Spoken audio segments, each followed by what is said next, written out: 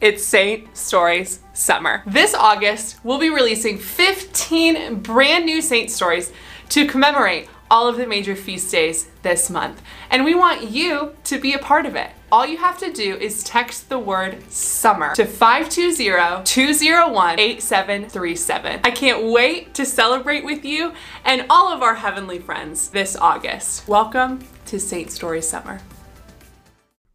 August 2nd, 2021. Today's reflection is written by Mary Catherine Craig. Lessons from Little Children.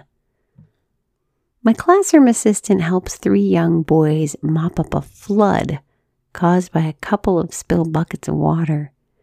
2 older boys argue about whose turn it is to use the United States map.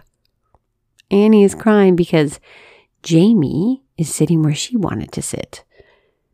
Mary waits patiently for me to come back and finish showing her the presentation on the Pink Tower. As I hear a crash, a drinking glass shatters on the floor and my assistant shifts to keep the children away from the broken glass. What else can happen in a single moment, I think?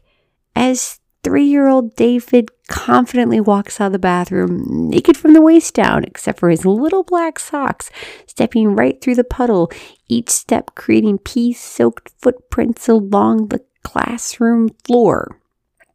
Getting up, I usher him back into the bathroom to change as I see little Erin holding her stomach about to throw up for the 3rd time this week, most likely in her favorite spot on the carpet.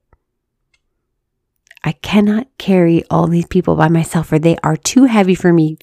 Moses cries out to God in the desert. And in my days guiding and journeying with young children as a Montessori teacher, sometimes the responsibility and overwhelm felt too great. Yet Jesus invites us to bring him our 5 loaves and 2 fish, even when the resources we have sometimes seem so little. He blesses our work and brings forth the abundance and peace and joy, even when it all feels like chaos.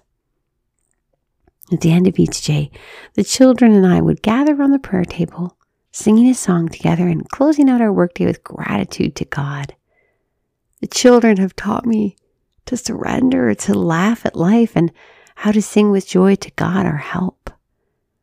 Where are you feeling stressed and burdened by responsibility? How can you surrender to God and perhaps even laugh a bit at the chaos life can bring? Heavenly Father, we surrender all our cares and burdens to you. Thank you for caring for us and protecting each of us as your devoted children. Bring us rest, renewed energy, and hearts open to joy, that we may see opportunities to play and praise you in every moment. In Jesus' name, amen.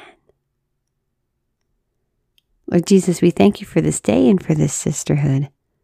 We ask you to open our eyes to every opportunity you give us to see you fully present. We ask this in your holy and precious name. Amen.